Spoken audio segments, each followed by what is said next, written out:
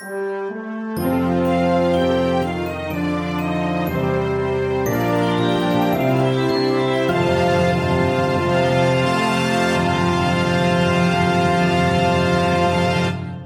to Cellmates. Whoa, welcome to Cellmates. My name is Kate Phillips. My name is Dick Ward. And Cellmates Podcast is a podcast.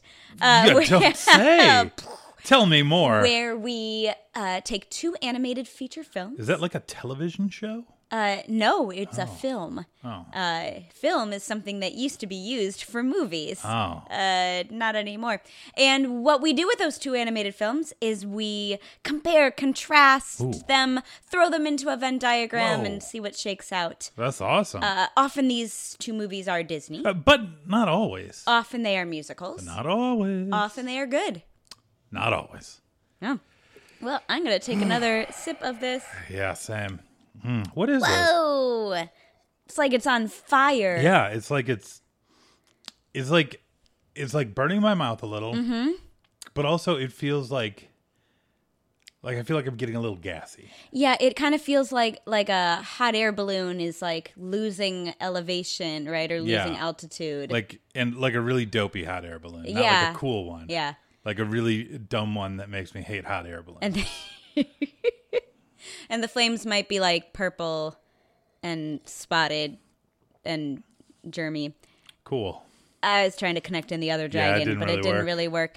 So we've got what we're calling as our drink a hibiki dragon. Ooh. Because we found a cocktail recipe for a dragon online, but we didn't have like half the ingredients, so we just kind of made our own out of a Japanese whiskey that we had. Suntory hibiki. And we which combined I'm probably pronouncing incorrectly. Yeah. And we combined it with the process of some other dragon drinks, which is lighting an alcohol on fire. Yeah, what like was a it? dragon. Did we do cognac? We lit the cognac on fire. That was super fun. Well, I want to share those videos. Yeah. You said no, but... What? Oh, we I both said share yes. them? Good. We'll share their videos. Yeah. Because it's cool to fire. light a drink on fire. As long as I look cute. Yeah, I didn't feel like I was about to burn a house down, Yeah. which also is good. Yeah, and our smoke alarms didn't go off. Yeah, well, it wasn't steam. Oh, yeah, sorry. Our steam alarms This apartment didn't has go off. steam alarms. You boil water, they all go off, but you burn a piece of meat, doesn't They don't matter. worry about it, yeah. Dick, why might we be doing dragon drinks today? I don't even... Oh, I know. Because we watched two movies with dragons or have dragons in them. That's right. Certainly, like medieval fantasy settings, there are dragons in both. After like 2 years, I'm getting the hang of this podcast. One movie has enough dragons, though, for both movies combined. Yes. And that movie is Flight of the Dragons. Flight of the Dragons. Flight of the movie. Dragons, rest in peace. Yeah, you keep doing the Red Hot Chili Peppers song too. Because it sounds like it. And The Sword in the Stone. In the Swodone. Swodone. Which has a dragon in it briefly. Yeah. But they are so There's a dragon on the poster art. Oh, there you go. So there you go. The Flight of Dragons was brought to our attention most recently by listener Hannah on Twitter. Hi, Hannah. Hi, Hannah. I'm waving at you. And Hannah, let me bring up. Hannah came to us with a couple movies that they weren't sure what to pair with, and they said go at it. And Hannah says, Flight of Dragons is one of those movies. I haven't seen it for years now, but I loved it as a child. I'd love to see if you think it holds up. Parentheses, it might not. It has a magic versus science and logic theme, and a character getting trapped in an alternative world and in a different body. And those are themes that she thought, yeah, that could link to other movies, and we thought the same. So shout out to Hannah for that suggestion, and shout out to listener and friend of the podcast, Rachel, for emailing us that title many months ago in kind of a Bass and Rankin and Bass. Sorry, it's not the other. Just Rankin Bass. Rankin Bass. But they're two people. You just say Rankin Bass. Rankin Bass, like Hanna-Barbera. Yeah. Rankin Bass or movies. Walt Disney. That she was not sure that are Kate's style. And Rachel was right to not be sure that they were Kate's style, but turns out they might not also be Dick's style. You liked it. I you did liked like this Flight of movie. Dragons more than I did. So that title pinged our memories back to Rachel, and Rachel had suggested maybe some other Rankin Bass Ooh. movies. But after watching this, we decided to kind of shift gears and go with Sword in the Stone, which also has humans taking some animal forms and, like we said, a general fantasy setting in a century, many centuries before ours. Yeah. All right. Dick, what is your experience with dragons? What is your hit? No. Like dragons in general? Any dragon. Yes, I love/loved dragons. I love dragons less now that I'm in my late 30s, but in my teens and my 20s, I loved dragons. Did you like dragons more or dinosaurs more? Dragons. Oh. Dinosaurs are for children. But I loved dinosaurs when I was a kid. And Spielberg. Yeah. Yeah, well, Spielberg's just great. But yeah, no, I love dragons. They're super cool. Most of them. I'm kind of indifferent about dragons. That's dumb. But in general, like, fantasy was not my genre as a kid, nor is it now. But so it was exciting to watch both these movies and kind of learn more about the genre. Dick, but for real, The Sword and the Stone, what's your history with that movie? Wait, are we doing Sword of Stone first? Yes. Cool. Great. Yeah. Yeah. We are now. My history of Sword and the Stone is I grew up watching this movie. I have probably seen it a gabillion times. And I don't like it is one of those like movies that is so ingrained in my memory that I don't know if I can remember a time when I like hadn't seen it. It's like, you're growing up, your parents have Disney movies, they put the Disney movies on, you watch them. Right. So I might have seen it when I was like 8. I might have seen it when I was 2. I don't know. Yeah. I remember Sword in the Stone existing in my life. And I've always been a big fan of this movie. Yeah. Yeah. That's it. I didn't see it in theaters. I was not alive. Right. That was 1963. That's correct. The last animated film that Walt Disney fully produced before his death in 66. What about you, Kate? Yeah, not that. I remember the one scene, which I'm sure we will talk at length about, with a lot of animal shape-shifting between Merlin and Madame Mim. I think that was like, you know how like the Disney store would play clips of movies and they weren't always songs. That's what I keep saying, like, oh, it was from the sing-along videos. But like, watching no, this again, there's no not a song song in in this. it. So I think it was like from being in the Disney store. Okay. But I was very familiar with this scene. Had you seen this movie? So, what I would have told you like 3 days ago is I've probably seen the whole movie and then I've just seen this one Merlin Mim scene a bunch more times. But turns out I don't think I've seen this movie. Interesting. Because I didn't recognize anything else besides that. Interesting. And just the image of the sword in the anvil stone. We call it a stone. Well, they said anvil. Right. Part of that. Title Anyway. says stone. The point is, I didn't know a lot, but just that scene. And yeah. Yeah. Nice. Yeah. Do you want to do a cookie timer and do a summary of it? You're going to do a summary of it. But I will set a cookie timer. Okay. Well, thank you for setting a cookie timer. This is we're back to 2 minutes. I'm really glad we talk about these plans before the show so that I can surprise you with them later. Here's the thing. We're going on vacation tomorrow. A big vacation. We're going to go 2 hours. 2 hours away away to an empty house that we're going to stay in and not hang out with our family and friends. Happy pandemic, everyone. Happy pandemic. But you know what? We're going to get out of the city for a minute. It's going to feel great. Yep. Or terrible. Who knows? All right. Anyway, so my brain is already on vacation mode. That's okay. Mm-hmm. That's okay. No. Dick, are you ready to summarize The Sword in the Stone in 2 minutes or less? Hold on. Let me get these character names up. Yes. The 2 characters. All right. And go. We start with Merlin, the whiz-bang wizard of whimsy, who is like hanging out with his friend Archimedes. He's an owl. And he's like, yo, someone's going to drop in literally to my house. And guess who drops in? It's this kid, Wart. His real name is Arthur. He's going to be a king.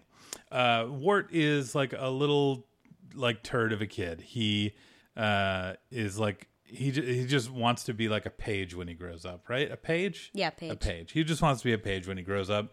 But Merlin's like, yo, kid, I'm going to educate you. And Arthur's like, why? Merlin's like, because. And then he turns him into a fish and a squirrel and a bird. And that's education. And Merlin like kind of fights with Sir Ector, who's Arthur's like stepdad. Sir Ector's like, don't mess up my boy.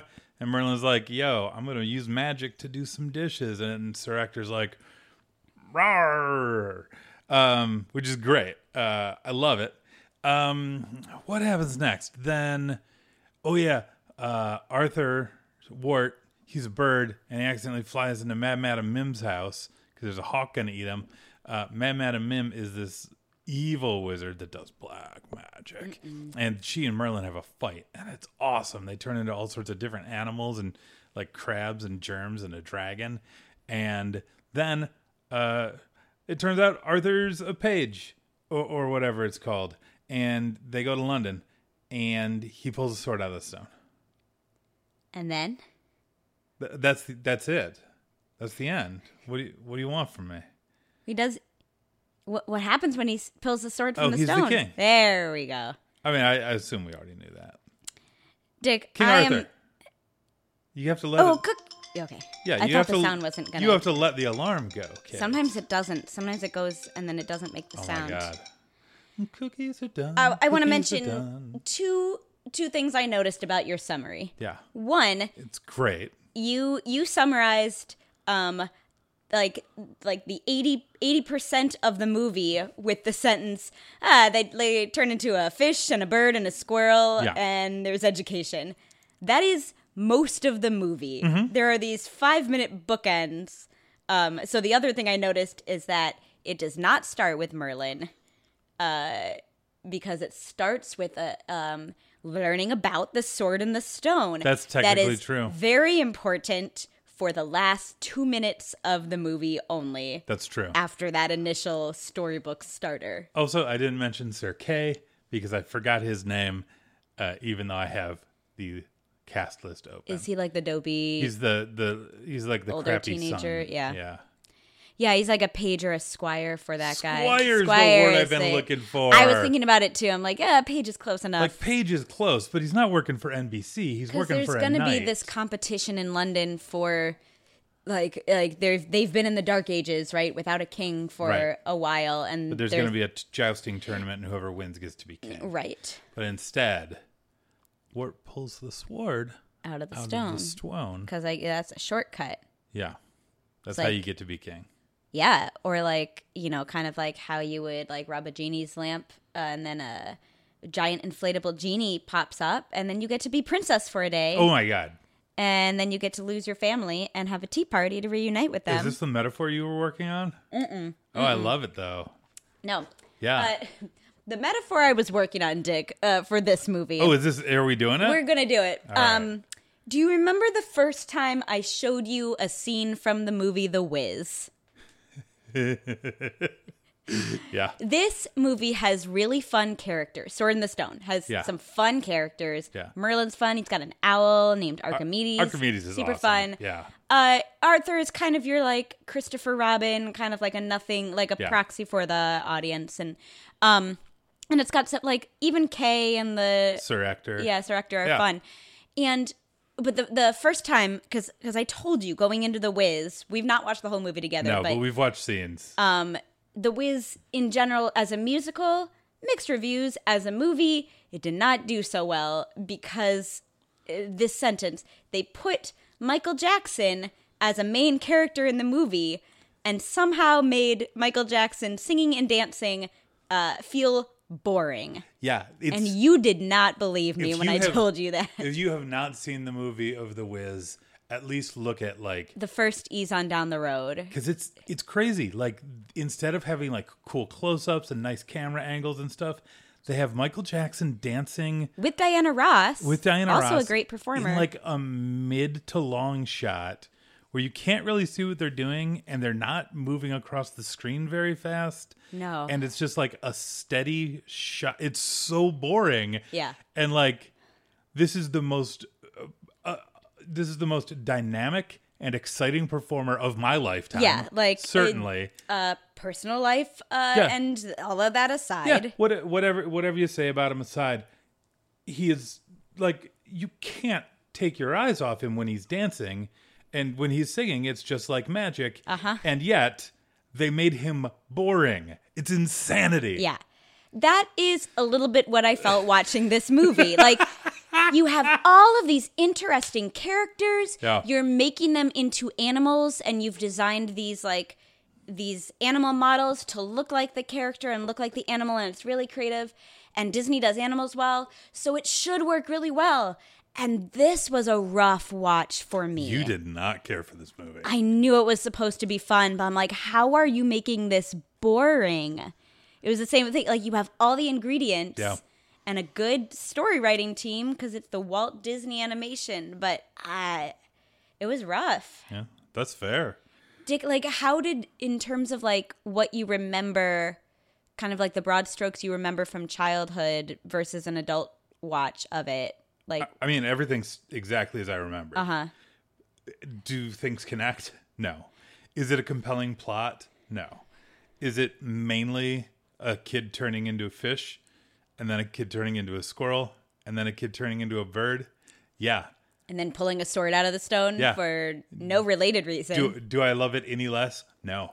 I love this movie. I had a blast watching it. Like, you were like, Dick, this, and this. I'm like, yeah, that's all correct. That's all the criticisms are Like, valid. I don't know what to tell you. Like, yeah, it's definitely not one of Disney's best movies. I don't like in terms of quality. Like, you brought up the song. Like, the songs I think are pretty good, but the orchestration behind the songs is really bad. You brought up so quiet. Some of them feel a little bit like first drafts, and it was like the first Sherman involvement in. The animation. The music is Sherman Brothers, and it's the first time they wrote for an animated film. But like the songs, to an extent, drive the plot. Mm-hmm. So it does have like some elements that we like in animation. Right. But yeah, like the cleanup job was like you could see guidelines all over the place. This is one of the first movies where instead of cleanup, they did what they called touch up, which is the what would be the cleanup artist just kind of painted over the original sketches without erasing anything, and just like I guess assumed that the paint would do the job, but it does not. Spoiler. No. So yeah, you can see like those for those unfamiliar with the term guidelines. It's like, you know, the center line down the middle of the face that shows like where the nose is going to be. And a intro to like drawing class, or you see like or you like if you go on YouTube, Disney has like a bunch of how to draw this character. Mm-hmm. You start by drawing like a couple of circles and then a couple lines. It kind of like looks like a basketball to start out, like, and then you add in the features and stuff. But yeah, you can definitely see the basketball lines. Yeah, so it's in terms of quality, it's rough. Mm-hmm. But like we touched upon this before. I do not care about plot almost at all. Mm-hmm. Like, if nothing happens, fine, as long as the characters are interesting. Mm-hmm. And this movie is really like this movie has no motivation for our main character. It says basically no motivation for Merlin, our secondary character. No. The only character with motivation is Sir Ector. Yeah. He wants his son Kay to be king. Right. Kay doesn't care. No. No one cares. No. Like Archimedes wants to be left alone. No one cares in this movie. No. So there's not like a motivation for anything to get done. Mm-hmm. I don't care. I love it. So, Dick, you say you don't care about plot, like if anything happens. What about if many things happen in every scene and the plot changes every scene, but still moves forward. What do you think about that? Well, let me ask you this. Are there just like countless scenes where a new character will come on the screen and then tell you a long story about themselves? We got that. Yeah. Okay. And all the characters are like kind of off model and kind of unidentifiable because they're just kind of bland. Yes, but have I told you there's a lot of plot? Ooh, oh my God. Really? Plot. So let's talk about Flight of Dragons. Oh. Hannah, we are very excited that you brought this to us because it's an interesting film. It is. And Hannah, we are very happy that you put "it might not hold up" because I don't feel as bad for the things I'm going to say about this movie. We're going to find bright spots too. Yep. And actually we will find bright spots. I do have a couple of like shout outs of moments I liked, and Kate liked this a lot more than I did. Well, yeah, we'll talk about that. Yes, I liked it a lot more than you did. But in terms of the two movies, we've got some interesting things to talk about. So it's great podcast material. Yeah. Which is great. Did you have any, did you know about Flight of Dragons growing up? You of the two of us would have. Yeah, it seems like something I would have watched as a kid or as a teen. Rankin Bass animation always made me a little uncomfortable. So the only thing I watched, I think, was like The Hobbit. Mm-hmm. And they did a Lord of the Rings trilogy. I think so, yeah. And it just, their animation style just made me uncomfortable as a kid. I was weirded out by various animation styles. So I didn't watch much of them. This is 82. They're doing their work in like the early 80s. Yeah, this is when I was born. Right. Yeah. Which is a weird time for anyone's animation. Like Disney is kind of in a rough spot here. It looks bad. Like from what I've seen of Black Cauldron, which is not most of the movie, but trailers and stuff, Black Cauldron looks better. Is this the same year as Black Cauldron? No, I think Black Cauldron is 85. Got it. But it's a similar. This is like after Rescuers. So it's like Fox and the Hound, maybe. Yeah, Fox and the Hound, I think is 83, 84. Yeah, and it's like Disney is not at its peak, and also no one else is either. No one else is. No one's really like. And this is before like Fox and the Hound is Don Bluth last, so like it's even pre-Bluth.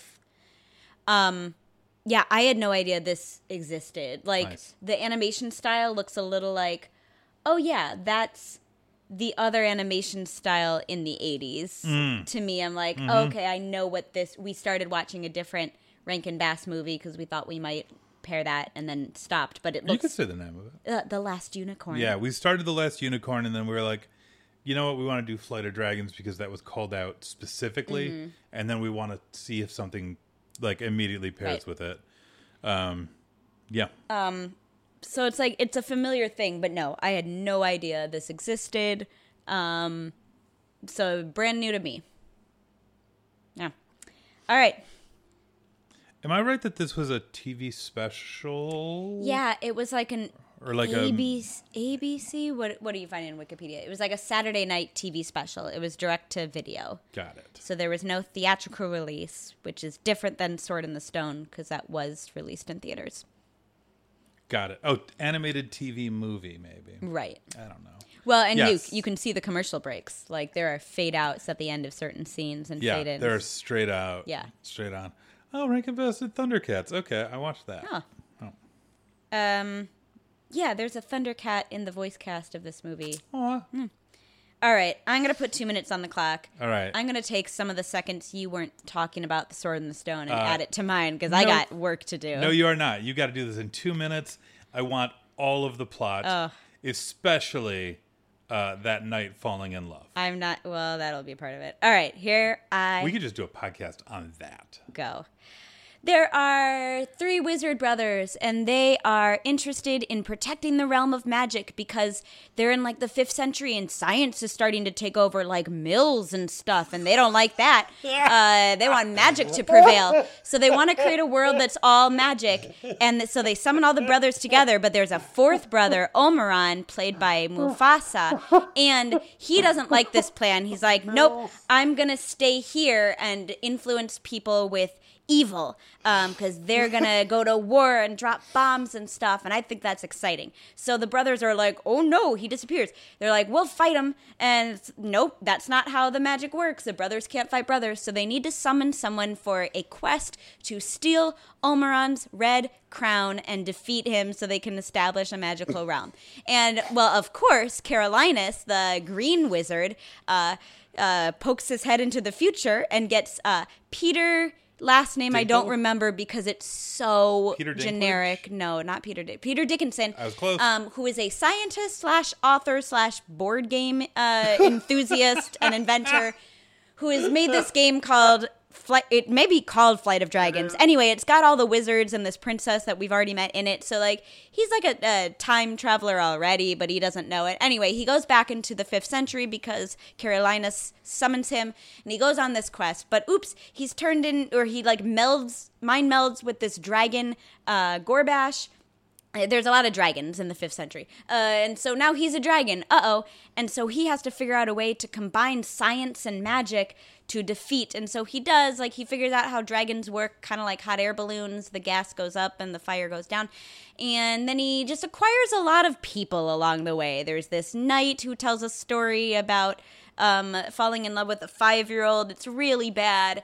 And promising to fall in love they with acquire. a 5-year-old. Oh, are you kidding? Yeah. Oh, I did a really bad job at this. They acquire another. No, I'm just wait. 2 Hold more on. minutes. To be clear, that was the 2-minute mark. Yeah. You almost always hit it. Sometimes you go over by a few seconds. Yeah. You are in the first half of the movie. I'm in the first half of the movie right now.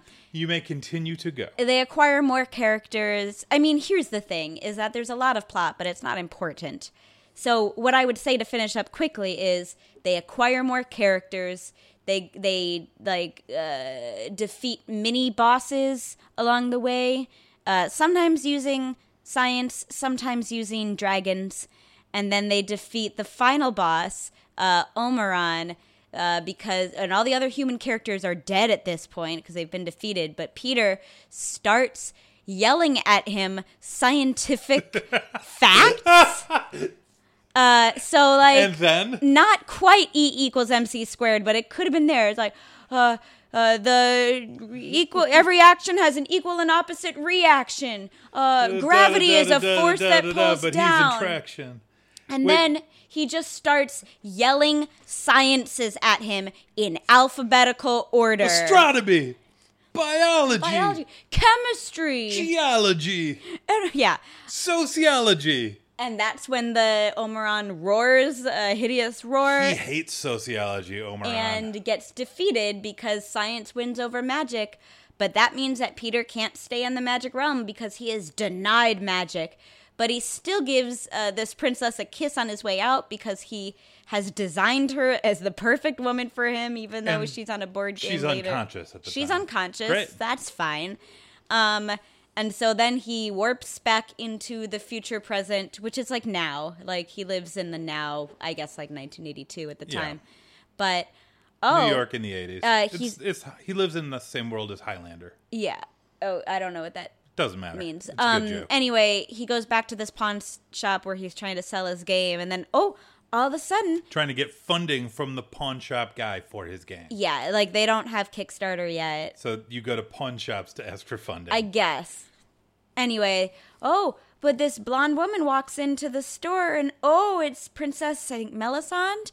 Melisandre. Her guardian, the wizard, has decided, I'll send her into the future because she's in love with Peter, even though they met like once, and the last time they had an interaction, she was unconscious. Yeah. And then he woke her up, and then he disappeared into the future because he denied magic. Anyway, they're in love now. And that's how it ends. Okay, great job. That was Kate. the longest summary. Kate, can we talk about the thing that made me laugh very hard during your summary? Sure. This movie opens. Yeah. We see like some fairies, like sitting on a swan. Oh my gosh! And the swan, like, we're being told that magic is being taken over by technology. Slowly, yeah. The swan sees like a mill ahead, like a water mill. wheel, Yeah. like a grain mill or something. So, and then it like can't escape the current of the mill. Except it's a pretty wide creek. Like the Swan has 10 swan wits to avoid it the could just mill. swim. Also, I don't know about you. When I was a kid, I used to go to this mill on Easter to feed ducks. This is a true thing. Hey. None of them got swallowed up Swallowed and mangled by the a mill. They just Around it. swim around it. Well, Dick, maybe in this age, science was even more powerful, and it's been tempered over time. Kind of like maybe magic is coming back, and so science isn't as powerful as it used to be. We did. Anyway, the fairies get kind of messed up too. We did go to Morocco, not for this episode. We went to Morocco a couple of years ago when you could still go places. Yep. And we took a tour of what used to be the King of Morocco's private garden. And it was like a personal guided walking tour. It was really cool. And Yeah. like the garden's now open to the public. The king gave it to the public so you can just walk around. And it's beautiful. There's stuff from all over. And there's a water wheel there. And we're like, oh my God, there's just this bamboo garden. Yeah. And then here's a All these cool, Japanese like, species orchids. of flowers and But our tour guide was like, do you know how this works? Let me tell you how this works. He was very he excited took like to tell 10 us about minutes the mill. telling us about how this mill works. We're like, he yeah, was extremely excited. It's a mill. Yeah. We're from America, not the 4th century. I don't know. When were mills invented? We know what a mill I is. mean, to be fair, how many mills do you see in your daily life? Like 5 a day. That's false. Okay. You fair. just see this apartment. There are no mills in the apartment, No. though we do have a water feature. And I have started hallucinating, so. Anyway. Okay. Yeah. That's good to know. Yeah. Before you drive 2 hours tomorrow. We need to get out of this apartment. It's getting bad. Yeah, so now anytime we see a mill in popular culture, we'll just stop and be like, "Excuse, do you know how that works? Do you know how this works?" Let me tell you. So anyway, that's the open to this movie, or that's part of the open. It's part of the open. It's There's early a lot in of the movie. open. Yeah, the open to Flight of Dragons, I would describe as being 20 minutes long. Yeah. Like Before we get Peter back from the past on this quest. Like But- you make fun of Sword in the Stone for having that rapping, right? Yeah. And Yeah. valid criticism, but the like song from the book is like a minute long, and then it's Yeah. like, cool, here's your character. Yeah, this goes in the opposite direction. Oh boy. And to be fair, as Hannah mentioned in her recommendation, it does have a bitchin' opening song by Don McLean. That's fair. Or sung by Don McLean. I think it's by like Bass and someone. Rankin. No. Oh. Maury? Ooh. Povich? Yes. Oh. And it goes, Flight of Dragons. And it does not go like the Red Hot Chili Pepper song after that. Flight of Dragons. Dick, let me ask you, me see. what can you tell us about the other music that's in this movie? Do you remember like any themes from like the other, like the score? No. What about da na na na, or the time it went dun dun dun dun? I'm gonna be honest. I believe you. No, I don't remember anything from the score.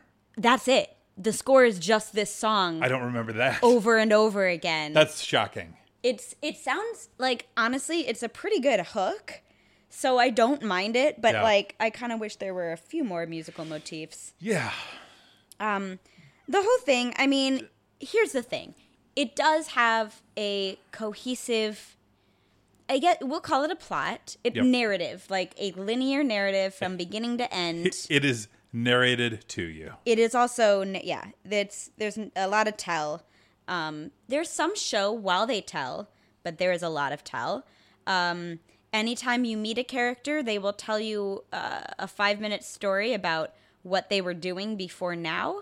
And sometimes it's like what I was doing last week, and then sometimes it's like, this is what I did 20 years ago. This is how I met this princess you're in love with, except she was 5, and I vowed that I would fall in love with her when she was of age, of course. He vowed that he would fall in love with her. There's some dicey romantic relationship stuff in here. There's also a scene where there's this like archer chick that joins their quest. Oh yeah, she's tribe. great. She's great. She's a but wonderful like personality. immediately of something. she like they're at like a bar at night, and immediately yeah. she and the knight hook up. Like, But there's it not. is It's not very like clear that they're gonna share a room right it's not now. like they're flirting or anything. No. She just says, "This might be our last night," and then they leave together. Yeah. And then when the ogre picks them out of the inn, they are together in a bed. Uh-huh. Yeah, there's a lot going on, but in every scene it almost reminds me of like a video game or like a RPG game, or like what I think is an RPG game, There you go. which I know is not. Yeah. Of this kind of like aimless wandering from scene to scene, like, oh, now there's a wolf, or like now there's these screaming rats that we need to deal with in this scene. Okay, now there's an ogre we need to deal with in this scene. Now there's a different dragon. And like I will say, I think I have a lot of valid complaints about this movie. Oh, yeah. I will say they were definitely not working with a Disney budget. To be fair to them, this is like a TV movie. Yeah. I was just searching to see if there was a budget on Wikipedia. There is not one listed. So none. The budget's none. Right, but Yeah. it's also a TV movie. I don't Right. know if you disclosed for that, but They got John Ritter. yeah, they got John Ritter, Some other... James Earl Jones, James Earl Jones. Harry Morgan, who's the... Harry Morgan. Colonel from MASH. And So there was some talent, but like, yeah, it was pretty cheaply animated. The orchestration did not sound great. Like, no. I would describe this movie as cheaply made. But I think... That's not a slam. Right. They were working with a small budget. Right. So I'm trying to not get hung up on the things that they clearly had to do to meet the budget. And I think my biggest issue is probably with the source material, which is a book I haven't read. It was 2 books. It's loosely adapted from 2 different things. Yeah. One seems like a fantasy novel, and the other just seems like a list of magic things. Oh. I don't know. Well, the book it's based on is one of the books I guess it's based on is Flight of Dragons by Peter Dickinson, right? Well, I don't think that's a real thing. Okay, Really? let's talk about that. Oh, I thought that was just Wait, are you kidding me? I thought that was just fictional. Oh my gosh. No, The Flight of Dragons is a book. It is by an author named Oh. Peter Dickinson.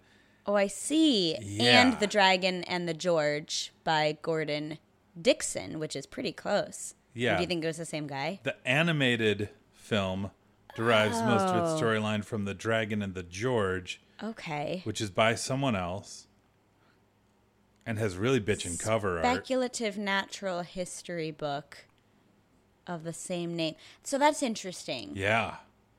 So I wonder if there's like a framing device in that one that's like, I was making a board game and then I got zoop to the past.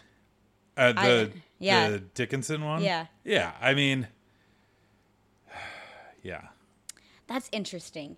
Yeah, there's some source material. Okay, but here's what it does come down to. Like, you had a very rough time watching this one. I had such a rough time. And watching like this. for all of the visual like hang-ups that I expected to have with it, it didn't bother me so much as other ones. Like Yellow Submarine was much more just physically harder for my eyes to it's watch. just visually jarring. But this one, because there was like something happening in every scene, there was like a mini quest, I kind of just stayed with it and I didn't mind it all that much.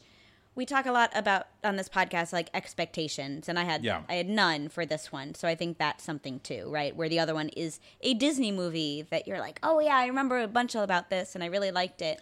And in fairness, I've been talking up The Sword and the Stone to you for like the last 2 Well, years. and the one scene I remember from it, I like a lot. So I think this one, it wasn't hard to watch. Like I got to the end, I'm like, okay, that was fine, but Sword in the Stone for me was a much less pleasant viewing experience because I was just like, I kept looking at the time code. I'm like, when does this movie start? we're halfway through. Is it starting yet? Yeah. We talked a little bit ago, off air, about skimming text and the idea that skimming text is a skill that you acquire. And I find about how sometimes I find it hard to read like a piece of long fiction because like I just want to skim through and get the information and move on because I'm so used to doing that. And I feel like these movies are like one end of the spectrum and the other. That's interesting. Right? Like The Sword in the Stone is like technically partially adapted from the T.H. White Once and Future King. Yeah. And a book called The Sword in the Stone. Right. Yep. So it's got some inspiration from books, but it clearly was just like this. Great, we got a thing. Whereas the Flight of Dragons was like, we need to include every idea. Yeah. Because every character has a backstory, and not a backstory that you hear about, a backstory that they tell you. So more than you go back and watch it. Right. So more than like RPG, which I'm not as familiar with, I just have some kind of ideas in my head. This reminded me of Cats. Of a fantasy novel that I would read growing up. And Dick, you would add a bad fantasy novel because I have not read good ones, but They are few and far between. I hated it. I mean, I read Harry Potter for the first time 5 years ago because I was so turned off to the genre by like age 9 that I'm like, no, I don't do books with castles. Like, and I think books that read like this are why, where I'm like, well, this backstory now, do I need to care about this character? Right. Probably not. I don't, like, you haven't told me reasons to care. It's a thing that drives me nuts in fantasy. It's a thing that drives me nuts in video games, where it's like, whoever is in charge is so wrapped up in telling you the minutia of everything. In the world building. That they don't let you explore and figure it out yourself. Because it's like, one of the things that was really cool about the best scene of Sword in the Stone, right, is the fight between Merlin and Mad Madam Mim. And Merlin, like, throughout the movie, he's referred to as an old goat, or he's a crab, or things like that. Yeah. And then he turns into those things in the fight with Mad Madam Mim. And that's just like, I'm like, cool. I think, like, Merlin might have like a little bit of a sense of humor about himself, or maybe not. Maybe it's a coincidence, but I can like build something in my head, right? I can decide what this means about this character. And Flight of Dragons does the thing where it's like, we will tell you about this character. We'll tell you if you like them or if you do not like them. Yeah, that's fair. Let's go. Yeah. I think you had alluded to this earlier, but the characters in Flight of Dragon are not characters. No, they are appendixes. Yeah. Each character that they meet, that they like pick up on their quest, is a new story. Right. Yeah. And a new like just set of skills for their quest, right? The one guy has armor, the one lady has arrows, there's an elf that can hide in soup. That's helpful to him at one point. There's a dragon who can fly, a second dragon who teaches him how to fly. You're okay. The minute the fighting started, I hid in the soup. And you see him hide in the soup. It's very funny. Good. So good. And there's like some...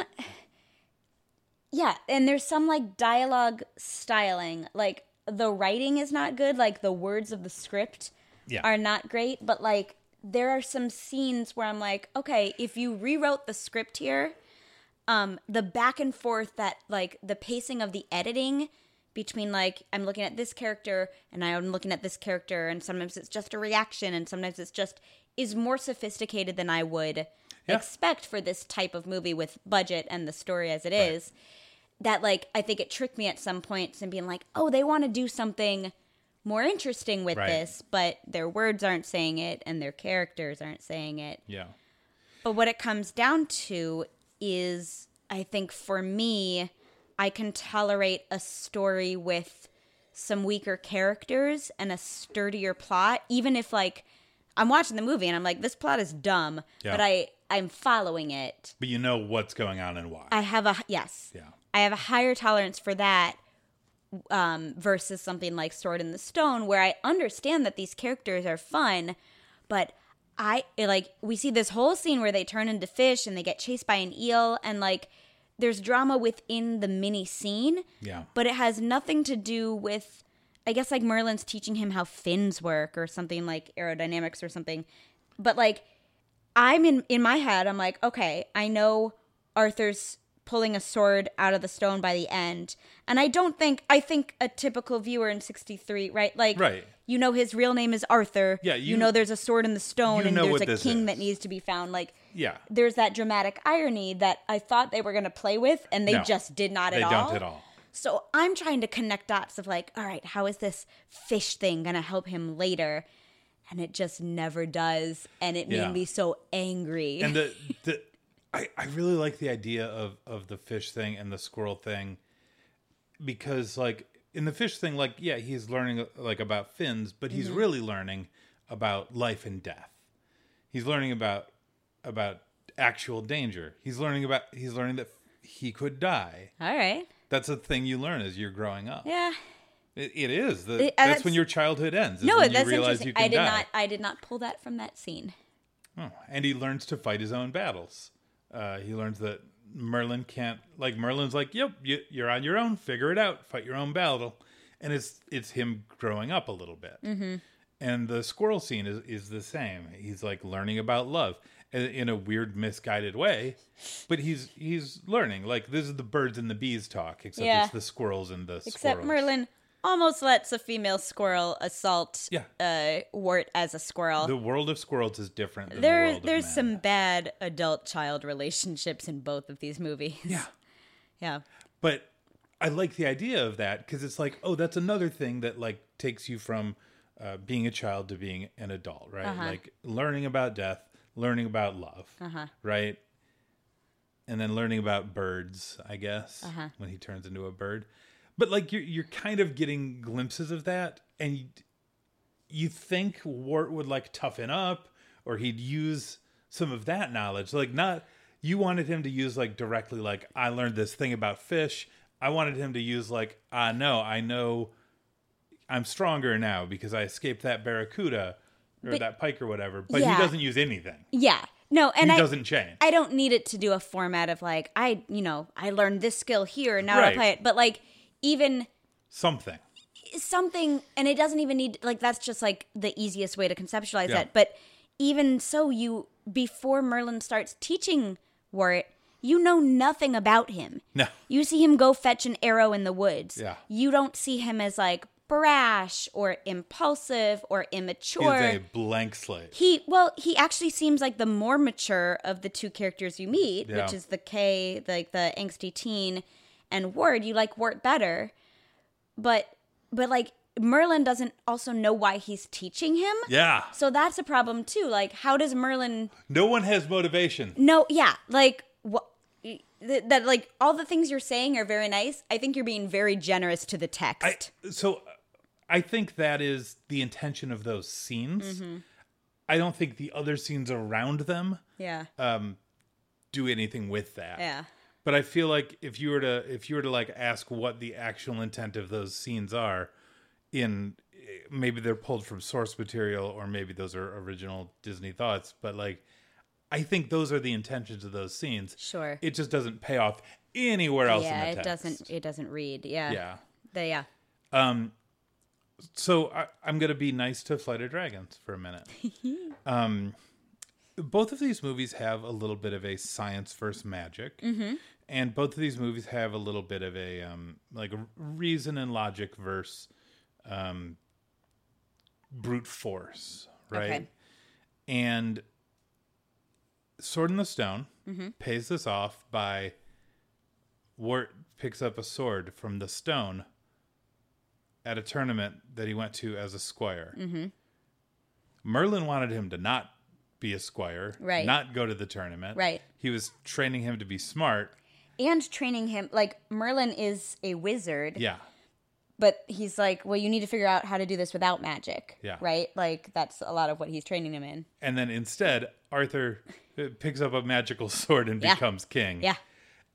it has nothing to do with what Merlin was training him for. So I'm going to give Flight of Dragons a little bit of credit, because annoying as the main character is, and he's very annoying, he does sort of use science a couple times in the movie. I was going to say at the end, I'm like, there's better times than the end. No, but a couple times in the movie, like, there's a couple times where he just figures things out for his own sake. But there are a couple times where he uses science, and it's kind of cool. I'm hard pressed to think of an example. I have an example that I actually want to be my scene shout out. Okay. So I'm not going to share it right now. Great. But they encounter this like giant worm in a pool of acid. Yes. As like their second to last challenge before the god of, I guess, hell, Oberon. Oberon. And they're like, how are we going to defeat him? Like, they try to shoot an arrow at him, and the arrow dissolves in the acid. Oh, no. And so Peter, as a dragon, because he's still a dragon at this point, is like, actually, yeah, you know what happens if you set acids on fire? And then he doesn't really explain anymore, and then he just shoots dragon breath at the worm's throat. He also like says something about sulfur. Yeah, specific like pH balance or something, and sulfur, and that fire would destroy it. Yeah, so he shoots fire down the throat, and sure enough, the whole thing catches in flames, and it disappears. Which technically he's using science, right? But also, if you are a dragon and there is a big thing in front of you that you want to kill, step one is try breathing fire on it. So, you just think so. But there's the Venn diagram, right, of science and magic. But yeah, so there are some elements scenes of like that, and I wish there was more of it. Yeah. There's some scenes where like there's a scene where he figures out how dragons fly. Yeah. Which is interesting to him. Yeah. And no one around him. The other dragon teaching him. Yeah, and definitely not to me. And it doesn't pay off. So that's where... But that's something that you would read in a book, right? Where like I can see that being a chapter where the narrator is trying to figure this out, and they're like, "Oh, it works like this," and then as a reader, you're like, "Oh, it works like that," or it just be like explained in the book, right? Right. But to make it a scene in the movie, I'm like, well, this better be important somehow, and it is not important at all. I mean, it's just they just narrate what they're doing when they're going up and down from that point, which is not important. He doesn't like use science base and be like, oh, because I know exactly how things work on the inside of a dragon, I can fly better, or I can fly longer, or something. Yeah, like that doesn't. It's just not really addressed. Yeah, he just knows how it works now. Yeah. I wish it was, because one of the kind of through lines in the movie is that, you know, even in the future, because Carolinus, much like Merlin, can kind of see all the ages at once. Yeah. And he's like, in the future, you know, magic inspires man to like pursue these sciences, right? And like have these ideas. So it would be neat to see, like, it's kind of silly, right? Like, because the very idea of them establishing this like magical plane in a bubble means that inspiration wouldn't get out anymore, or like, no, man can visit it a dream. I could as an inspiration. I can see that. I could see that as being valid, and like man dreams of dragons, so it's like, oh man, I should fly. I want to fly, right? Because there are no non-magical creatures that fly, right? There are no birds, or bees, or flies, or but like, you know, but I do want to call out that scene as being particularly stupid because Coriolanus is like, we need magic to exist because then man can invent things like he sees how armored a dragon is and he invents tanks, and then Oberon is like, no, man should go to war and invent bombs. I was like, what do you think there is not a difference between tanks and like you those use are the used in the bombs same tank. activity. Yeah, like you're not a peaceful wizard if you want man to make tanks. Yeah. Man's not making tanks for fun. Anyway, but if they had laid into that more, right? That Yeah. like there's like magic and science aren't as far away as you think, because it kind of what you're kind of left with is like science wins. Yeah. Because it does literally defeat Omeron, It does. and then Peter goes to the present. yeah, Whereas Sword in the Stone, like magic wins, Yeah. even though Merlin's trying to teach him about physics and gravity and stuff. I'm not sure why that gravity lesson is in there either. That's the thing, is that like it's like as a squirrel, you will learn that gravity, but like really it's about like female squirrels and heat is Yeah. really the lesson that they learn from you that, gotta be careful. which doesn't have anything to do with gravity, Well, it does if you fall but in love. yeah, Aww. Aww. yeah. But I think something that we can agree upon for both movies is the pacing is just weird. The pacing is weird on both of these. Like movies. these are both like hour 20 movies that sometimes I feel like in Sword in the Stone Sword in the Stone is a collection of short movies. Yeah. Like if you would have told me that like they created these like the Mickey Mouse ones to like play before. It's like, okay, these are the Wart shorts, and yeah, you're just gonna seeing watch all the them word all in shorts order. together. I'd be like, yeah, I Oh, believe this is that. fun. This is great. Oh, they should make a movie of this. However, like some of them, like the fish one, I like get it, and then there's like 5 more minutes It's of really it. long. Whereas like there's one where they start like washing dishes and they become enchanted, and there's a little bit of like Be Our Guest and Mary Poppins, and which will both come after this movie. And then like some jazz music starts playing because Merlin is kind of Yeah. like improvising and scatting, and It's great. It's really fun, and that one's cut off at like 45 seconds. They're Yeah. like, nope, no more of this scene. So it's like this weird, how did they decide how long, if no scene is connected to anything, Yeah. how did they decide on the lengths of these scenes? And the whole movie works that way for me, where it's like I'm pushed and pulled between wanting more and less. It's interesting. I thought I might be the only one who got some Mary Poppins out of this movie, but I got some strong Mary Poppins vibes. Yeah.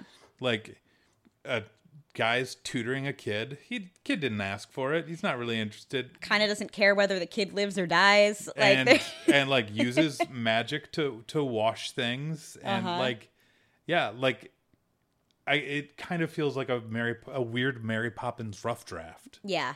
right? And Mary Like- Poppins is 3 years later, and so that's it Sherman might Brothers too, right? So it's like, oh, Sherman Brothers, we got this Mary Poppins thing coming up. Do you want to just do some music for Sword in the Stone? It's not going to be kind of great, similar. but yeah, just do like a cleanup song and make it your first draft. It's fine. And it's not, so when I say first draft, I don't necessarily mean of the song compositionally. Right. I mean like they recorded a demo in their kitchen with bad acoustics. Yeah. And that's the one they used. Yeah. Like the balance between voice and orchestra is like off. I mean, they would have had to record everything acoustic, like there's no synthesized instruments at this point. Right. But it kind of sounds like those demos of like the Lin-Manuel Miranda demos of Moana, where he's like very clearly using a synthesizer and the instruments sound off and like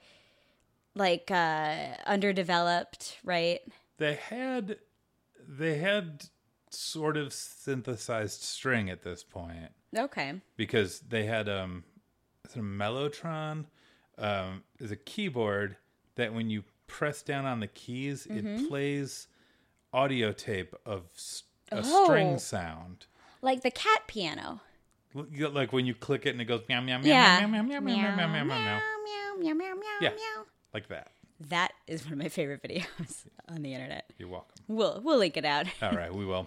But the same with Flight of Dragon, where like the pacing is like, okay, I'm on board, like quest after quest, and then there's a side story. The elf, like that wolf that they meet in the woods, who's not important later, Oh is my like, God. here's a story of me being underwater, and it has nothing to do with anything, and it takes 5 minutes, and it's just like these weird zigzags where like no one, like both of these movies has a credited director, but I Yeah. don't know what they did. And like if I was reading a novel, this would still be annoying, but like a chapter character backstory Right. wouldn't be the worst. Right. The fact that every backstory was well, let me tell you this story about this thing. Like, that was a bummer. It got really repetitive really fast. I thought I was going somewhere nicer with this. Okay, It got repetitive fast. So I'm an adult, and I can understand that not everything that has to do with a certain genre is the same. Thank you. However, these are two movies that kind of confirm my stereotypes that I think I've come a long way since childhood. The stereotypes of like fantasy is boring and poorly paced with characters I don't care about.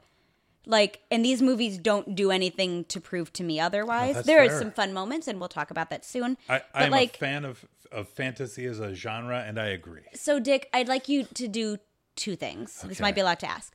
One is like, what is like, maybe this is not even seen shout out yet, but like, what's an element from each of these movies that you're like, oh no, this is good fantasy?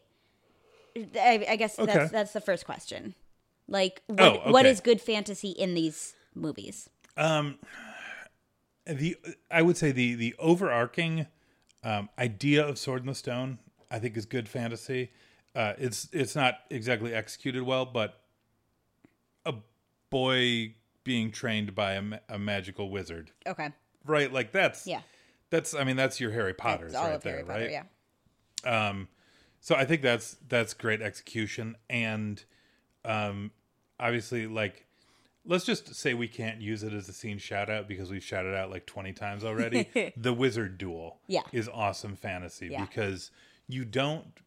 There is the difference between I guess you'd call it like high fantasy is elves and dragons and stuff, and like science fiction, right? Is that in fantasy things happen, and in science fiction things happen for a explained reason. That's why like Star Wars is fantasy. It's like space fantasy. Yeah.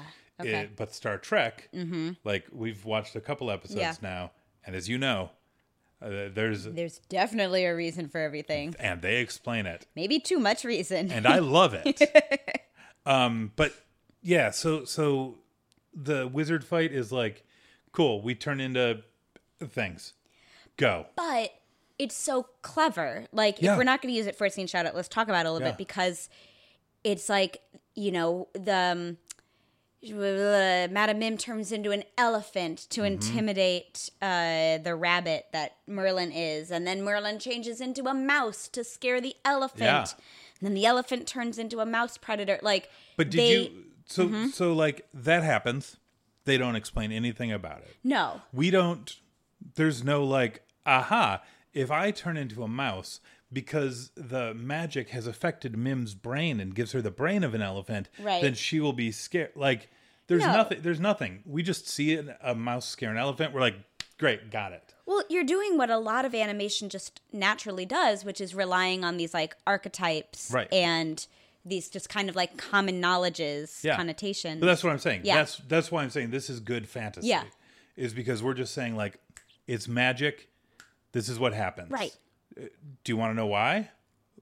Too bad. This is fantasy. But I would say on the, like, you're talking about, like, there's not a reason why Merlin changes to the, like, scientifically, but, like. But no, like, I understand the brain. There's no scientific reason. Right. But it's motivation. Mim it's the thing to be scared of a mouse when she is an elephant. Sure. Because she is a woman and he is a man, and he's changed into a mouse, and she's changed into an elephant. But elephants aren't really scared of mice, and even if they were, she is not really just an elephant. Right. She's a witch lady. But I can suspend that disbelief here. Exactly. For a couple of reasons. One is that, like, the writing of this scene is really smart and really clever. And two, Disney is better than anyone at drawing these animals with full personality. So good at animals. So when she's an elephant, she's an elephant. Like, she is an elephant named Madame Mim, I guess, but like she is an elephant, and you're working off of that premise immediately. Yeah. And that's, I think I said to you when we finished watching this movie, I'm like, I think I could forgive the kind of episodic, disconnected nature of this movie if more of the episodes were good. Yeah. like this high quality, because I love this scene. Yeah. But the other scenes don't hold up. Not so Some of much. them get close, but Yeah. okay. So is there so- anything in Flight of Dragons that approaches? Yeah, Flight of Dragons is harder for me because it is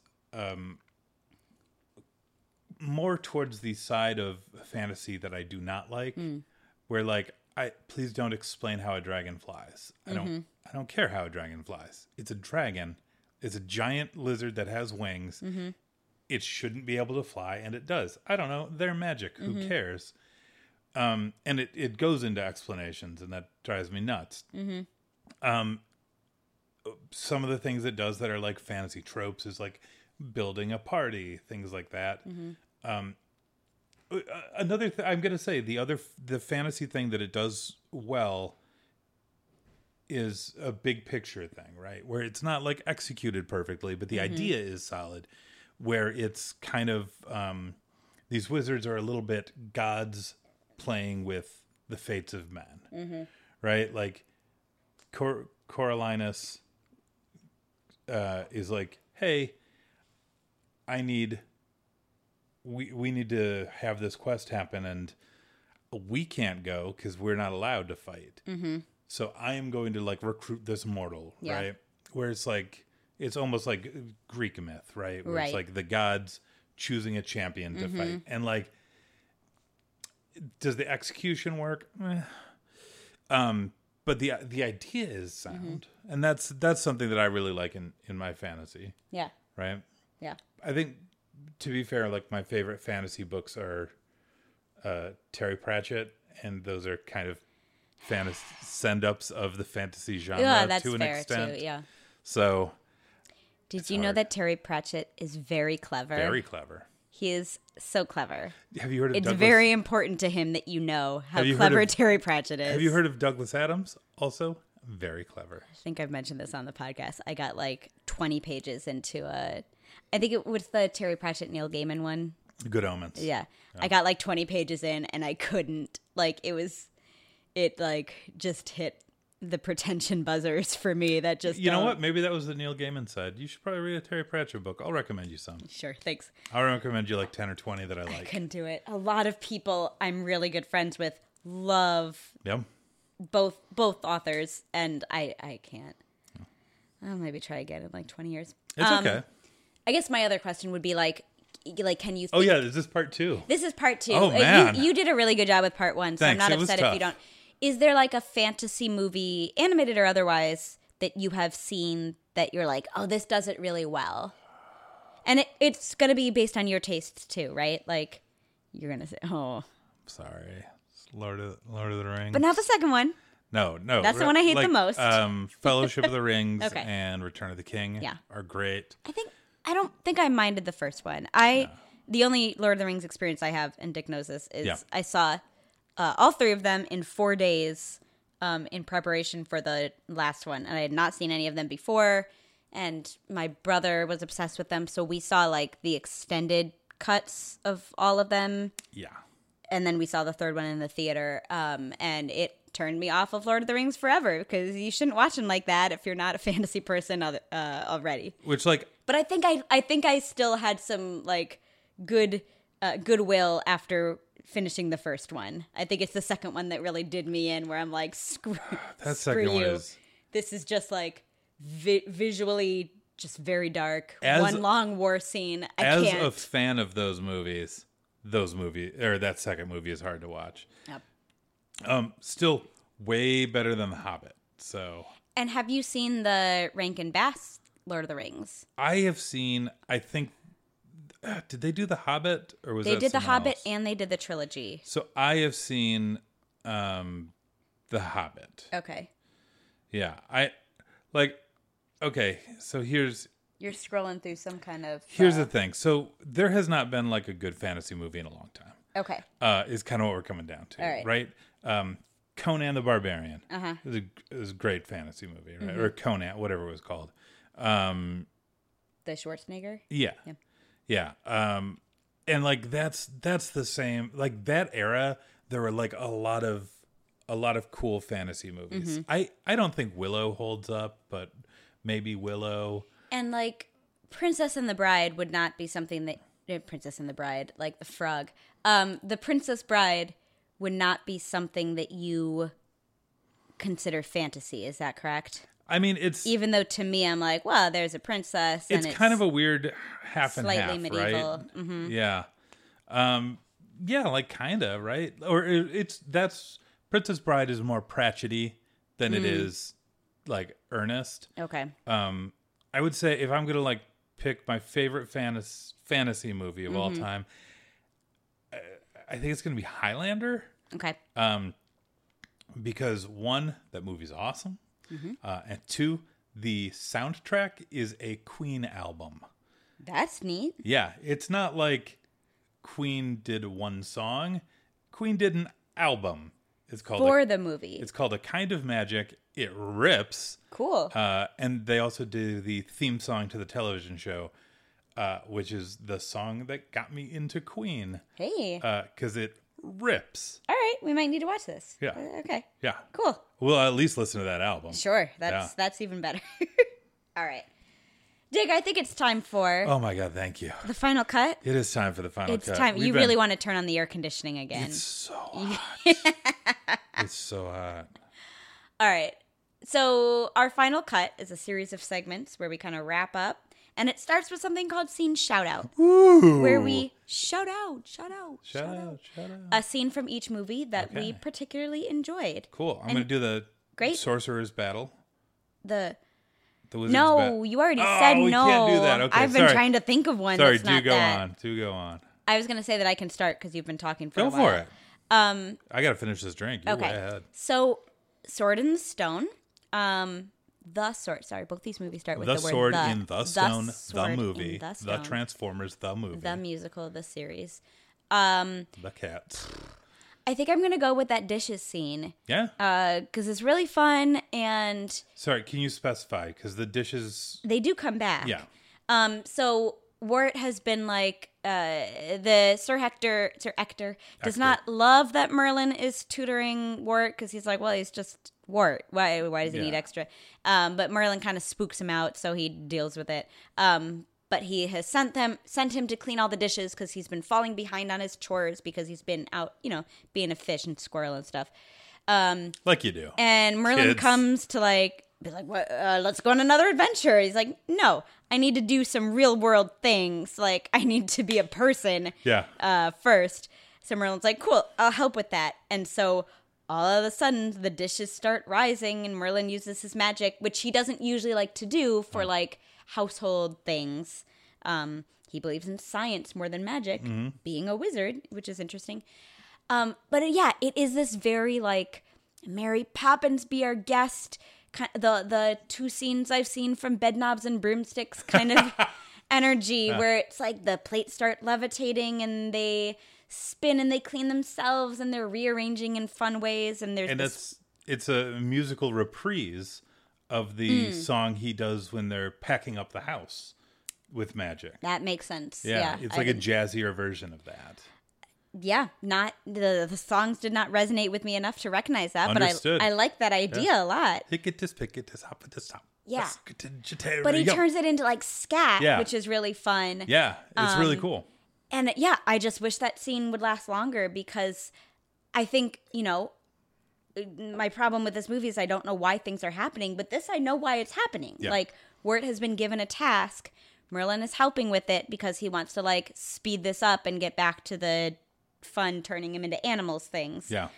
So it has a motivation and it has, like, a grounding, and yet it's still fun and you're using the personalities of the characters. So, yeah, I like that Merlin's a little bit of a kook. Yeah, he sure is.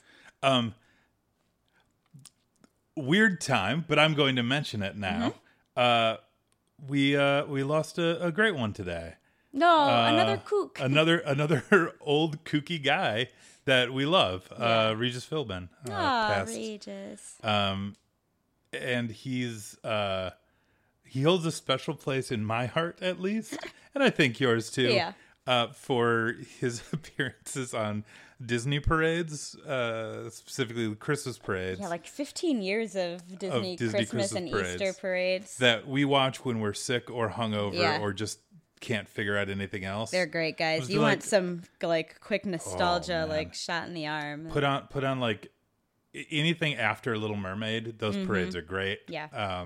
But before like 2002, because they get a little too well produced. Super produced. You yeah. want them where they're a little bit weird. Where like Regis is just yelling at Cinderella and no one's stopping him. Yeah, there's a running joke in these parades where Regis is in love with yeah. Cinderella, and on one of them he's like, he just appears on screen On the parade route. yeah, he's on the back of her float, knocking on it, going, Which is like the Cinderella! glass carriage. Yeah, Like the. she's inside the pumpkin carriage, yeah. and he's knocking on it, going, Cinderella, Cinderella! Hey, Give me Cinderella! a kiss! So anyway, shout out to Regis. He would have made a good. There was talk about a live action Sword in the Stone. Oh, you would have been a good Merlin. It was announced like 5 years ago Yeah. for Disney Plus, but now I feel like Disney has heard the critiques of the live actions a little bit, like, oh, we're gonna back Yeah, off of is that. Mulan just not happening? Mulan is already made, so Mulan has to come Okay. out at some point. Yeah. But I feel like some of the projects they announced for live action, like, Are just not happening. yeah, just like, oh, we might not do that after all. Oops. But like Sword in the Stone is actually one that I think could use it, because if you add like a plot to it Yeah. and have someone really fun in that Merlin role, I mean, it can't be Regis now, but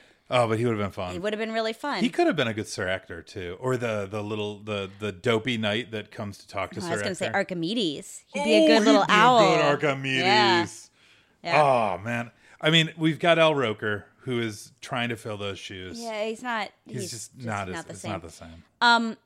So is Regis Philbin your scene shout out? Yes. For Sword in the Stone? Yes. No. Good question. My scene shout out for Sword in the Stone.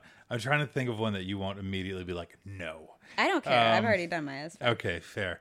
No, it's silly.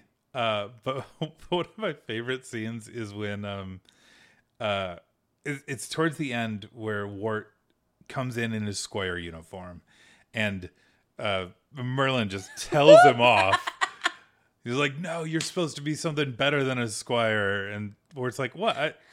I'm a peasant in the Dark Ages. Squire's as good as I get, buddy." And then Merlin just screams, "Blow me to Bermuda." He goes flying off like a rocket. He looks like he's like a little surprised by it. Uh-huh. And Wart's like, "Where'd he go?"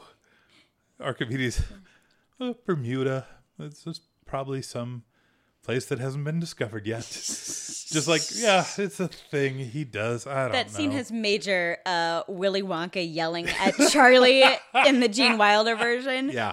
Which I always love when that scene gets referenced, because we did that as a musical at our school a couple of years ago. So I like did like a deep dive into like the behind the scenes of that.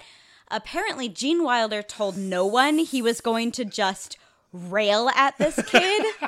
And like, so the kid is genuine, like those reaction shots in that scene where he's like, "You did the bubbles, what? I can't trust anyone." Like Charlie is legitimately scared of Gene Wilder Good. in that shot. And it makes me laugh every time. It seems like Gene Wilder was terrible to those children. Yeah. And it's one of the best performances caught on film.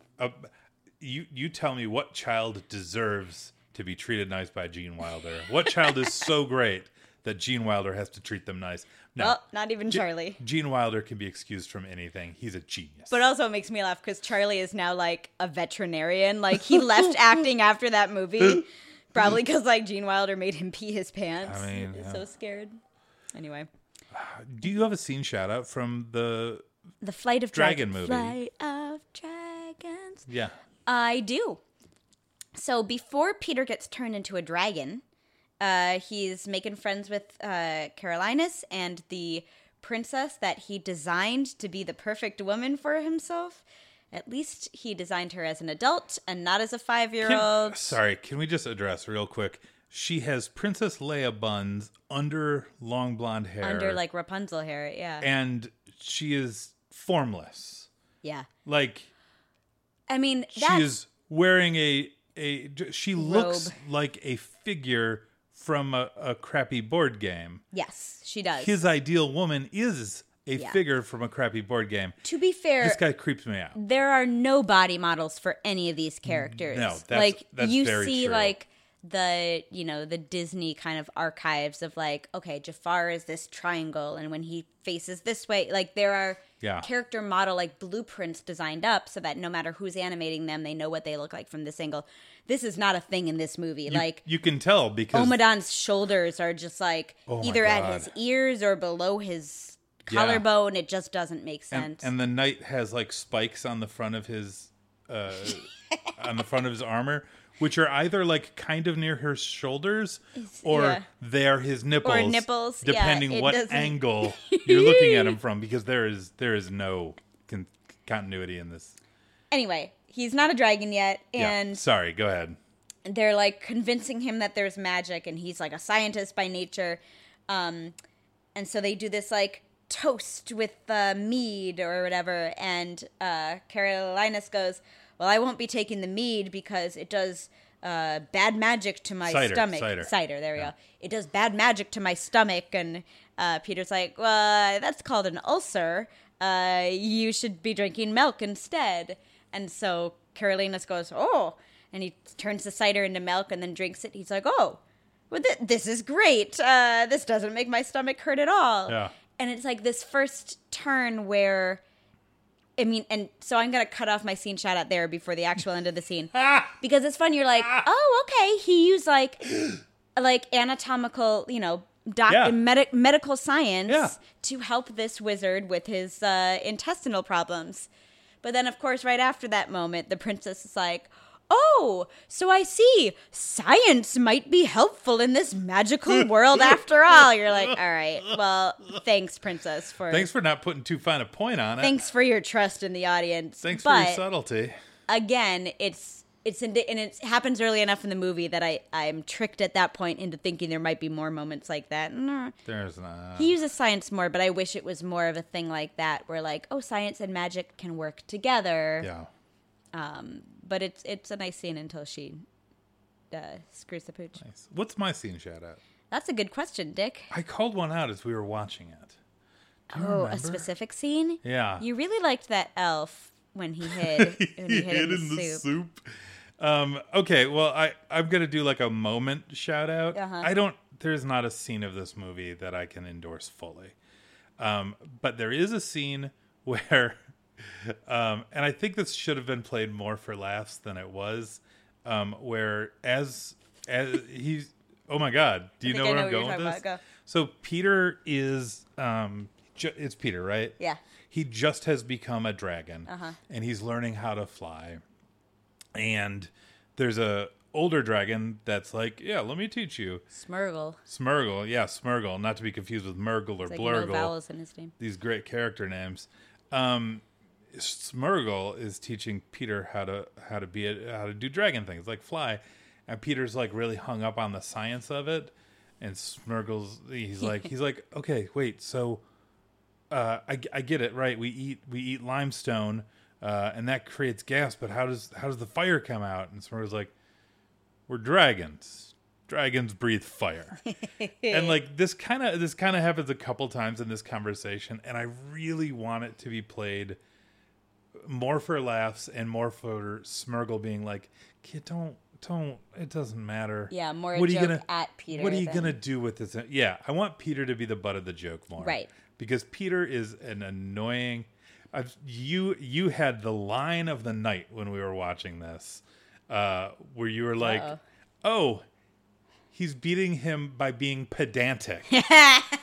Like, he's fighting the boss, like the big boss, and he's like, astronomy, biology, chemistry. The boss is like, I will destroy you with this. And he's like, well, technically, the hypotenuse is the square root of the sides of the... I'm going to give you 120% of destruction. And he's like, well, technically, you could only give 100% of destruction, so I don't believe you. He's a fucking reply guy. Yeah, like he's actually. His magic word is not alakazam, it's well actually. But yeah, I want that to be played more. Yeah. For laughs, because that is a very funny character trait. It's very funny. Where like you are being taught by a dragon how to be a dragon, and instead of doing like Arthur does and just go like, okay, cool. When like Archimedes Yeah. is teaching Arthur how to fly As a bird, yeah. Arthur's like, cool. You're a bird. You know what's going on. He's like, well, how do dragons work actually? How do dragons work? I wish that was played for laughs more, but I liked that scene specifically, and also the elf who hid in the soup. Yeah. He hid in soup, He did a great y'all. job. You have an MVP of these movies? Most valuable. Me? Do I have an MVP of these? I think I do. Okay, go. I think it's Archimedes. Yeah. The owl and the sword and the stone. Like, Yeah. I see elements of good, like, animal sidekicks from other Disney movies. I don't think he's used to his full potential here. He looks hilarious when he's wet. Yeah. I mean, Disney does one type of owl, and it does it really well. There's they've- only one owl. They've only done one owl ever, only one model. but it's great. And he's like funny and he's like stick in the mud, but Merlin makes him do things anyway and Yeah. he begrudgingly does it. It's like, yeah, he's, I think, even more than Merlin for me, which like Merlin has too much to do with the plot that doesn't exist for me to like be like, oh, this guy is great all the time. Like Archimedes has nothing to do with anything and Yeah. he's just really fun. Yeah. Nice. I'm going to give my MVP to Mad Madam Mim. She's only in the movie for one scene. Yeah. It's the best scene of the movie, and it's because she's there. Because she like finally gives something a reason to happen. Yeah. Which is like, oh, Arthur is in danger. We have to save him. Yeah. So there's like a reason for something to happen. It's a great scene. It's super fun, and she's a loony. And she both Merlin and her say it, but like Merlin's like, oh, I'm an ugly old man. I'm a horrible ugly old man, and she's like, oh, I'm a disgusting old woman. Yeah. And I really like the embracing of like, no, I'm horrific. Yeah. So I like Mim. Yeah. There you go. You have a crossover. Do you have a idea. crossover idea? I think I do, and now I have to remember what it was. You have to remember whether it's Schmurgle or Blurgle that you're going to cross Whether over. it's Schmurgle or Or Blurgle. Yeah. Herblurgle. I think. I can go. if Yeah, you- go for Okay, it. so, I cross over. I want Peter Dickinson. Mm-hmm. Dixon. Peter. I want Peter and Kay to have like a show where they live in an apartment together. Because they're both really unpleasant people. Peter is the hero of Yeah. Flight of the Dragons. Kay is like the shitty older brother in Sword in the Stone, and we haven't talked about him much. Yeah. But I love his willful ignorance, like aggressive ignorance. Like Merlin casts a spell where there is a blizzard indoors. King Ector is like, he cast a spell where there's a blizzard indoors, and Kay is like, so what? Like, just doesn't care, doesn't want to care, and is aggressively like, you can do that. I don't care. I'm a sword guy. Yeah. So yeah, I want like aggressively ignorant Kay to be in a apartment with reply guy Peter, and just watch the magic happen. Yeah. It's Odd Couple. Yeah. I like that a lot. Thank you. I think I would have Merlin as the fifth wizard brother and like the only one with a personality. No, I think I would have Merlin train Peter, right? Because Peter does have a goal.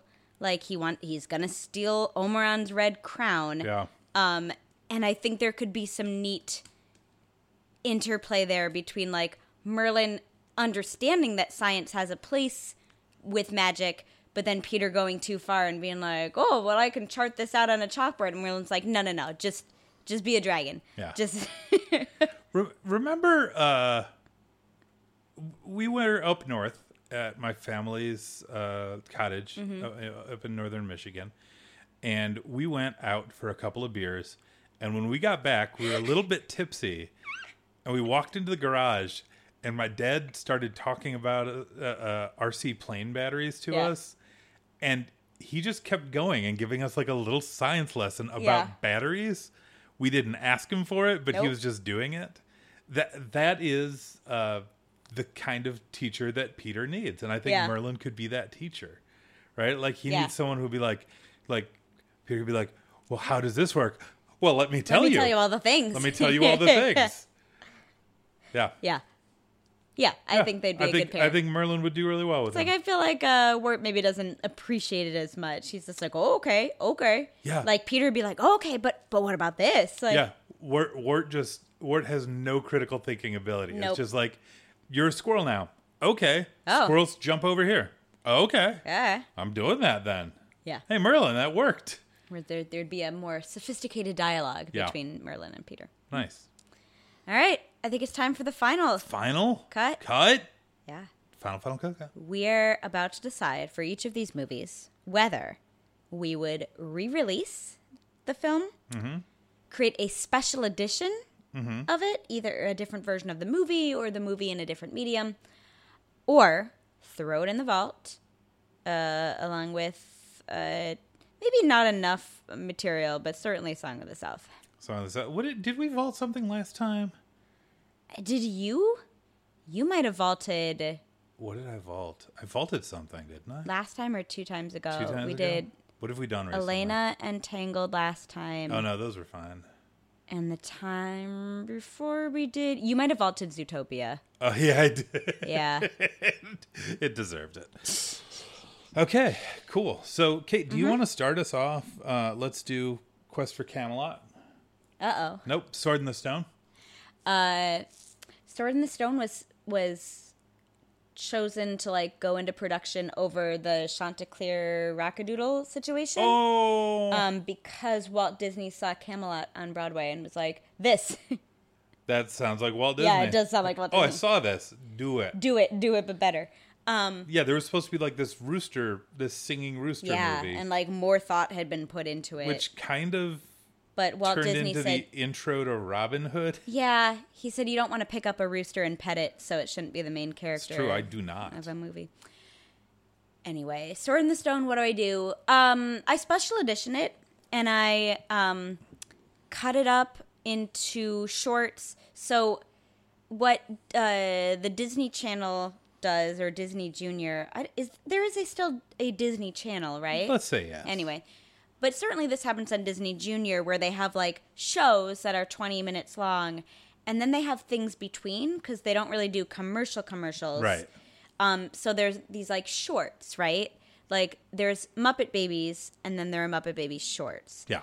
And I don't know if they're interested in doing this, but if they were interested in going back to like some vintage material in between their very new CGI stuff, I think these would make good shorts between shows. Like, Yeah. No one really wants to watch more than one of them in a row unless you grew up on it. But Yeah. like, I mean, especially the Madam Mim one is really fun. But like some of the, you cut down the fish one a little bit. The squirrel one is maybe inappropriate, Right. but like it's fun. But you could even do new ones with like the newer Disney like digital art style. yeah, And be Wart like, shorts. Mhm. like, oh, what are we going to do today, Merlin? Well, we're going to turn into X. Yeah. Oh, I hope this goes well. I like that. Craziness happened. Oh, good workshopping. Yeah. Yeah, like all right, you could do that in a minute or two. That'd be really fun. Wart He shorts. was there too. You was there too. Yeah. Wart shorts. That's Wart it. short- That's Oh, my. wart You said that shorts. earlier. Did I? Yeah, you did. I said wart shorts? I think so. I don't think so, but Yeah. I'll take credit for it. Anyway, Dick, what would you do? Okay. For Sword in the Stone, I re-release it. I love this movie. I understand. Ooh, I see the okay. face you're making. Uh, I don't need to do anything to it. I don't think you're prepared for what kind of reception it might get if you re-release Yeah, it. it's not great. You want to set it up for success, and I don't know that that's the way to do it. Okay. You can re-release. You can do whatever you want. Let me think. I can special edition this. Okay. I special edition this. I take away the intro and the outro. Yeah, that's fair. No. Oh, I've got it. Ready. Okay. One of my favorite genres of anime is someone learning stuff. Okay.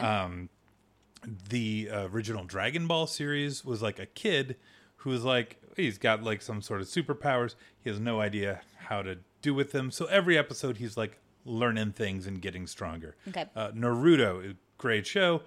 It starts with this kid in ninja school. And the first 4 years are him going to ninja school. And we're learning along with him.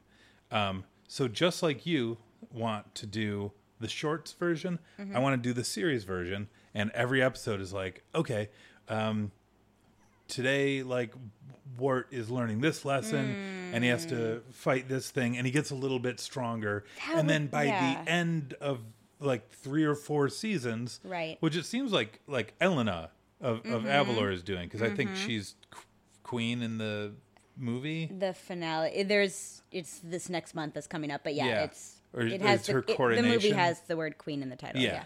But like some long form storytelling where we see this guy go from Wart, this like scrawny dope who doesn't care, to turn into King Arthur instead of just be like, well, you're the king now, you better figure it out, because at the end of the movie he's technically king, but he's still the same character from the beginning. So I'd like to see really like smart. a long form storytelling on this.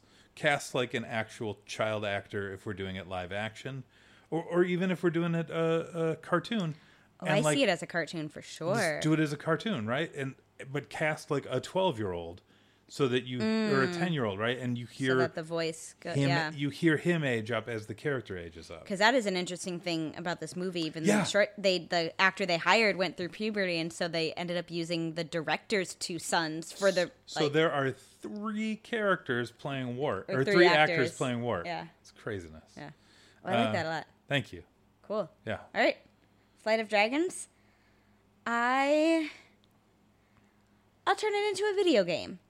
Yeah. And like one where you can kind of, I don't know, I might be making something up. There are video games where you can like switch characters throughout the quest, right? Okay.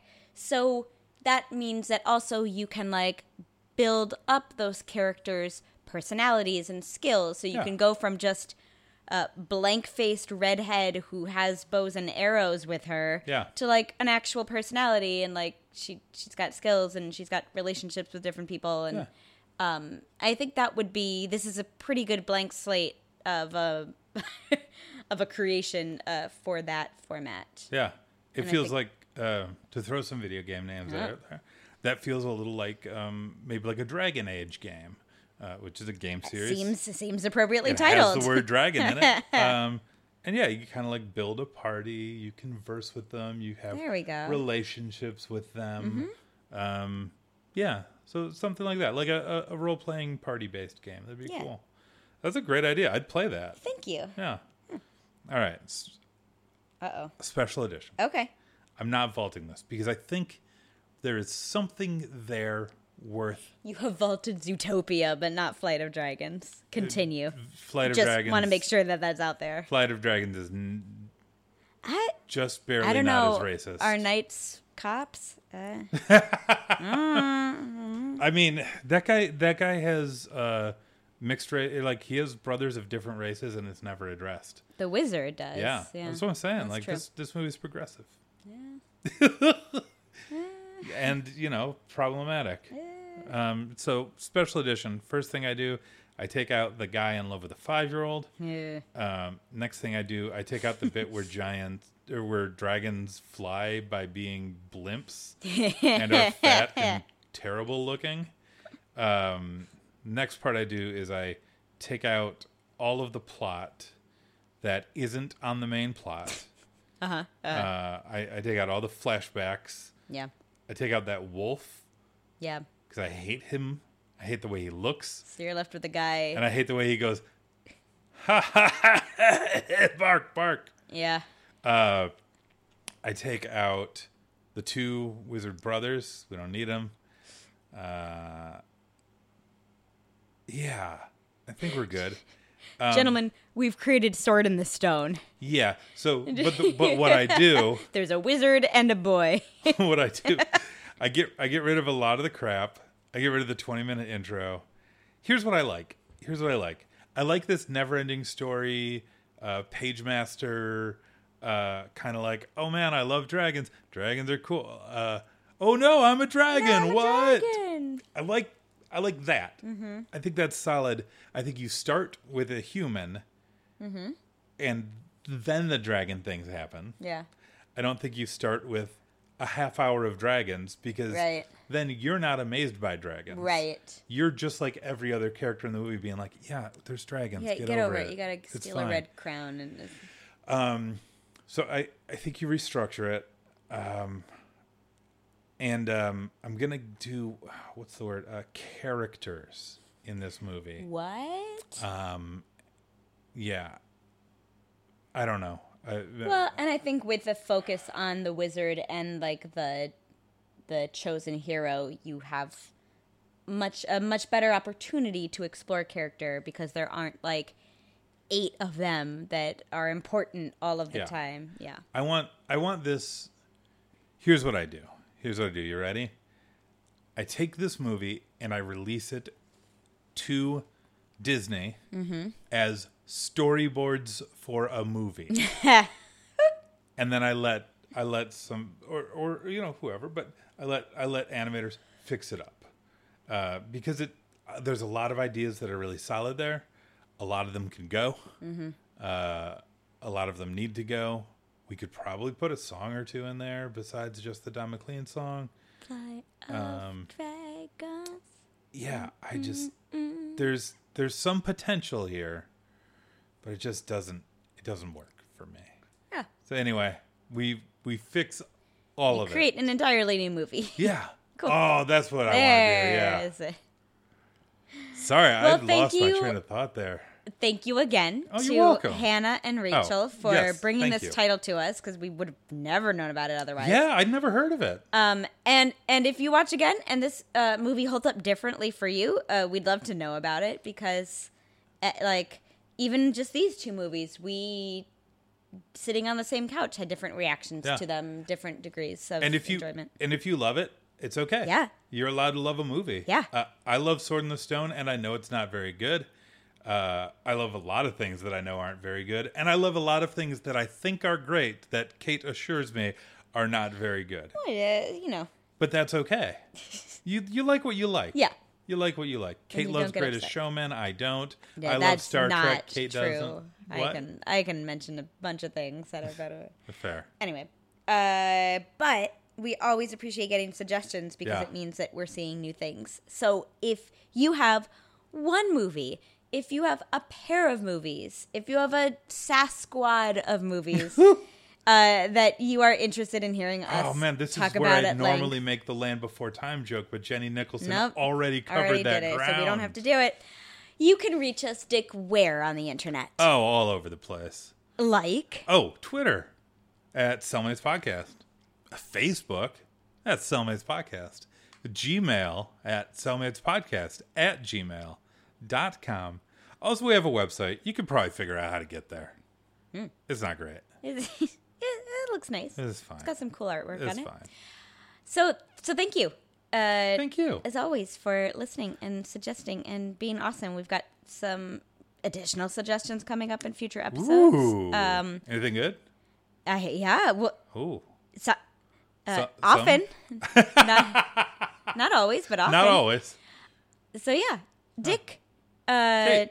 Salute to you for completing your quest and dragon rawr. Oh, you've turned on the air conditioner. It's just like a dragon noise. Rawr. Uh-huh. Blue dragons breathe ice. Great. So there's like a blue dragon behind me. Great. Bye. Bye.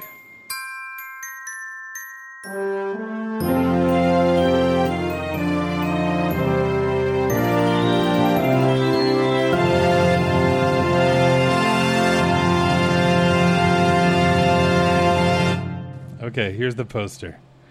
Whiz Bang Wizard of Whimsy. That's wizard with an H.